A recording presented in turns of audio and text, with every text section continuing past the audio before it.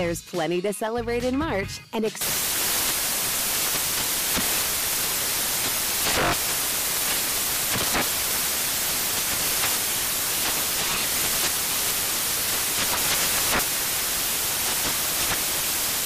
Craft Month with the perfect pizza at home class from Craftsy. And anytime is right to listen to iHeartRadio's iHeartCountry Radio. Discover more shows and movies for free. Infiniti presents a new chapter in luxury, the premiere of the all-new 2025 Infiniti QX80, live March 20th from the Edge at Hudson Yards in New York City, featuring a performance by Jon Batiste. The all-new 2025 Infiniti QX80 is an SUV designed to help every passenger feel just right. Be the first to see it March 20th at 7 p.m. Eastern, only on iHeartRadio's YouTube channel. Save the date at new-QX80.com. Don't miss it. 2025 QX80 coming this summer. Farm to store in days, not weeks. That's 80 Acres Farms. Did you know most salads travel over 2,000 miles to reach your plate? But not 80 Acres Farms. Their crisp salad greens and herbs are food less traveled. They stay fresher for longer in your fridge. My salad lasts all week long, which means less food waste and easy meal planning. Oh, and did I mention there's zero need to wash these greens? Because 80 Acres Farms uses zero pesticides. Visit 80acresfarms.com to learn more and find their salads and salad kits at your local Harris Teeter. Martha Stewart, the original influencer. When I think about anything, I think about the way that she did it first. The media mogul. 5 to 6 years ahead, she saw what was coming. The prisoner. The rise, the fall, and the reinvention of an American icon. Once Martha paved the road, everybody else pretty much copied her. A CNN original series, The Many Lives of Martha Stewart, now streaming on Max.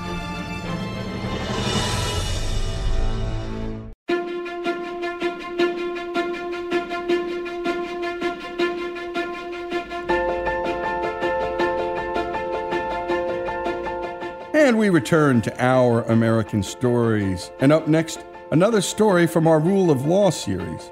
Christopher Warren of the Smithsonian National Postal Museum is here to share about how some bizarre rules came to be, like why you can't send your child through the mail. Here's Christopher. Our postal history is very diverse in this country. It really touches on every aspect of American history. There's not an event, a person in American history that hasn't been affected really by mail delivery over the years. Now, during the 19th century, through the 19th century, deliveries of packages was not part of the Postal Department's purpose, really. They would only deliver things that were 4 pounds or less. So there was no real package delivery from the United States government. If you wanted to mail packages anywhere, you had to use private carriers, companies whose rates were constantly in flux. There was no regulation on how much sending a package from one location to another, how much that would cost. It was relatively expensive, so mainly it was used by businesses sending things back and forth. Other nations, especially in Western Europe, had instituted government-funded package delivery. And the United States was kind of late to the game in this regard. But by the 1880s, 1890s, this was becoming a big topic of conversation. Lots of people wanted this postal delivery to be upgraded to more than 4 pounds. It was controversial in Congress because many of the senators in Congress were big investors in these private carrier companies. So they didn't want the competition from the government because they knew the government would regulate the rates, just how they had regulated the rates on regular mail delivery. So it was a contentious battle throughout the 1890s. They were used to getting their mail delivered to them, and they began advocating and complaining that they should also have more regulated, cheaper ability to send larger packages through the mail. Eventually, the private companies who would deliver these packages, they lost kind of their advocates in Congress. So in 1913, parcel post delivery was begun by the Postal Service. Originally, it was, like I said, up to 4 pounds, and once this parcel postal service delivery was instituted, you could then mail things up to 11 pounds. This was hugely successful. In the first 6 months alone of this parcel post delivery, over 300 million parcels were delivered. In 6 months, 300 million. That's a ton. Because it was so successful, the Postal Department increased the size of packages, the weight of packages that can be delivered. It went from 11 pounds to 20 pounds, and eventually it went to 50 pounds. So with this new delivery system, the regulations were kind of They weren't all spelled out. The Postal Department had not anticipated some of the issues, types of things people wanted to send through the mail. You name it, people tried to mail it, including their children. This was not a endemic problem, but did occur on a few specific instances. Probably the most well-known instance of a child being mailed occurred on February 19th, 1914. The little girl's name was May Piersdorf, who was almost 6 years old at the time, and she was actually mailed from her parents' home in Grangeville, Idaho, to her grandparents' house about 73 miles away for just 53 cents worth of stamps, which were actually pinned on her coat. Her parents didn't want to pay for the more expensive train ticket to send their child to her grandparents, so instead they used the Postal Service. Now, she wasn't the only child that was sent through the post. The first one was a child, an unnamed boy, we don't know his name, but he was mailed from Batavia, Ohio, and he was carried by the rural free delivery carrier. His name was Vernon Leto, to the little boy's grandparents again. But that was only about a mile away, and they knew the postal carrier, they trusted the postal carrier. It cost them 15 cents, and the parents even insured the package, their son, for $50, just in case. It happened a couple more times. Probably the longest trip that ever occurred from a child being mailed was from a 6-year-old named Edna Neff. She traveled from her mother's home in Pensacola, Florida, to her father's home in Christiansburg, Virginia, which is a little over 700 miles. Went by railway mail train. Cost 15 cents in parcel post stamps, which is much cheaper than a train ticket going from Florida to Virginia. And of course, this all had to be under the 50-pound limit. The first one I talked about, she was 47.5 pounds. Most of these children were young, they were small. 1915 was really the last year that we have any evidence that children were sent through the mail. The Postmaster General in 1914 had actually seen that this was a problem, a continuing problem. Some of the local postmasters were writing back to Washington, D.C. for guidance on what they should do with this, but they looked in the regulations and there was nothing in the regulations that prohibited mailing children. So very quickly, the Postmaster General changed these regulations in 1914, saying that no human being could be therefore sent through the mail. But it still occurred a couple more times in 1915. And it was either postmasters ignoring the rules, because remember, they were very far away from Washington, D.C., so that they didn't always feel like they had to obey every single rule every single time. September 1915 is the last known instance of a child being mailed. 3-year-old Maud Smith, she went on her parcel post journey. And again, she traveled from her grandparents' home to her mother's home in Jackson, Kentucky. A local newspaper actually recorded this incident, and they also recorded that it was being investigated by postal authorities. Remember, it was against regulations in 1914, and this happened in 1915. So once those investigations started on this type of activity, they really ended, and that was the end of sending your children through the mail for cheaper than a train ticket. We're pretty sure that because of these investigations, no postmasters from that point forward thought it was worth the risk, even if they could get a little notoriety or celebrity status. So there's a lot of great pictures out there of children in mail bags, children with stamps on them being supposedly sent through the mail, but most of those pictures were staged just to kind of highlight and have a little fun with the process of mailing children. It only happened maybe 10 times total that we know of. And most of the time, they knew this rural mailman, trusted him. You know, small towns, rural areas, everybody knows everybody. He would hand deliver the child to the parents. So it wasn't as, scary as we might think of, like actually sending your child and just trusting in the Postal Service. They knew these mail carriers. They trusted these mail carriers. It's still dangerous, of course. We wouldn't think about doing that today. But it was a lot cheaper than getting a train ticket. We're all, of course, familiar with the mail and postal delivery, and it's been part of everyone's life for forever.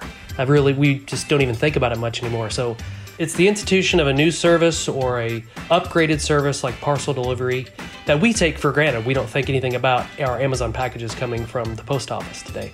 But back then, it was brand new to people, and it's interesting to see, how they wanted to use this service, what they used it for. It was brand new to them, and they had no guidance or regulation.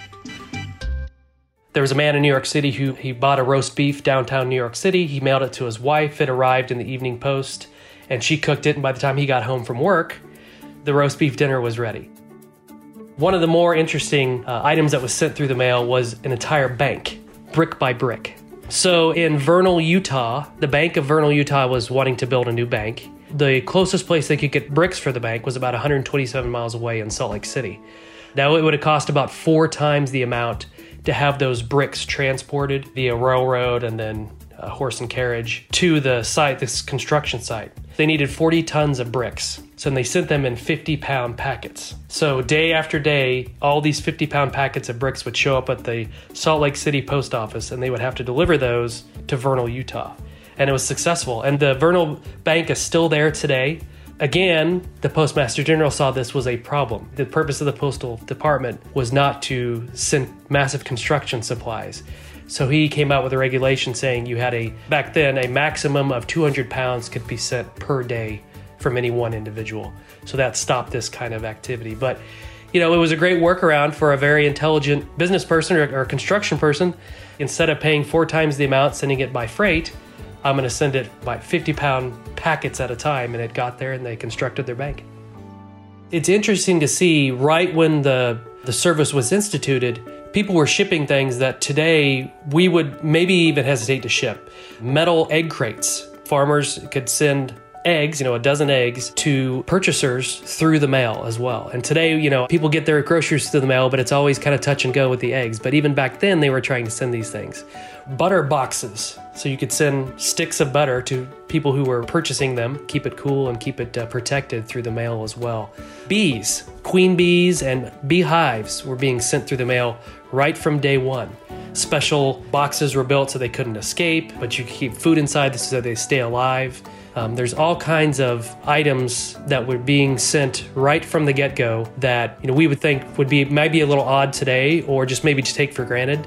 Why would you send your child through the mail? Who would think of that? But somebody did. People used this service, like I said, 300 million in the first 6 months. Anything and everything they were trying to ship to people.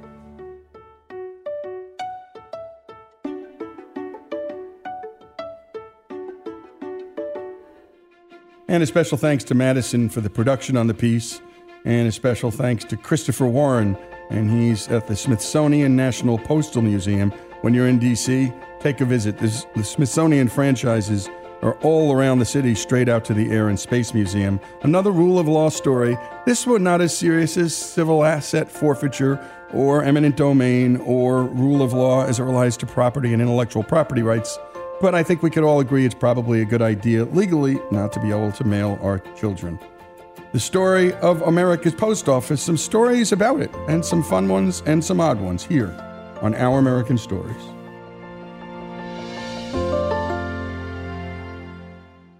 Infiniti presents a new chapter in luxury, the premiere of the all-new 2025 Infiniti QX80, live March 20th from the Edge at Hudson Yards in New York City, featuring a performance by Jon Batiste. The all-new 2025 Infiniti QX80 is an SUV designed to help every passenger feel just right.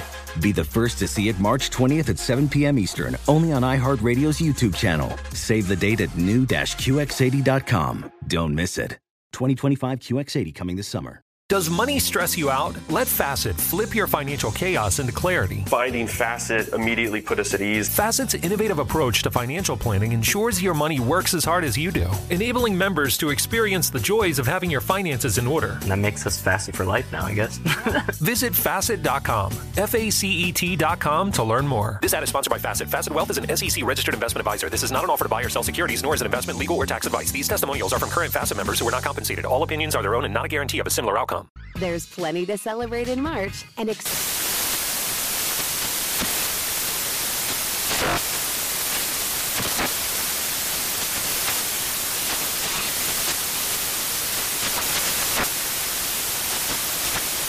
National Craft Month with the perfect pizza at home class from Craftsy. And anytime is right to listen to iHeartRadio's iHeart Country Radio. Discover more shows and movies for free This is Tracy V. Wilson from Stuff You Missed in History class. The national sales event is on at your Toyota dealer, making now the perfect time to get a great deal on a dependable new car. Like a legendary Camry built for performance and available with all-wheel drive, you can count on your new Camry to get anywhere you need to go. Or check out an affordable and reliable Corolla with a trim for every lifestyle. From the hip sedan to the sporty hatchback, there's a Corolla built just for you. Check out more national sales event deals when you visit buyatoyota.com. Toyota, let's go places.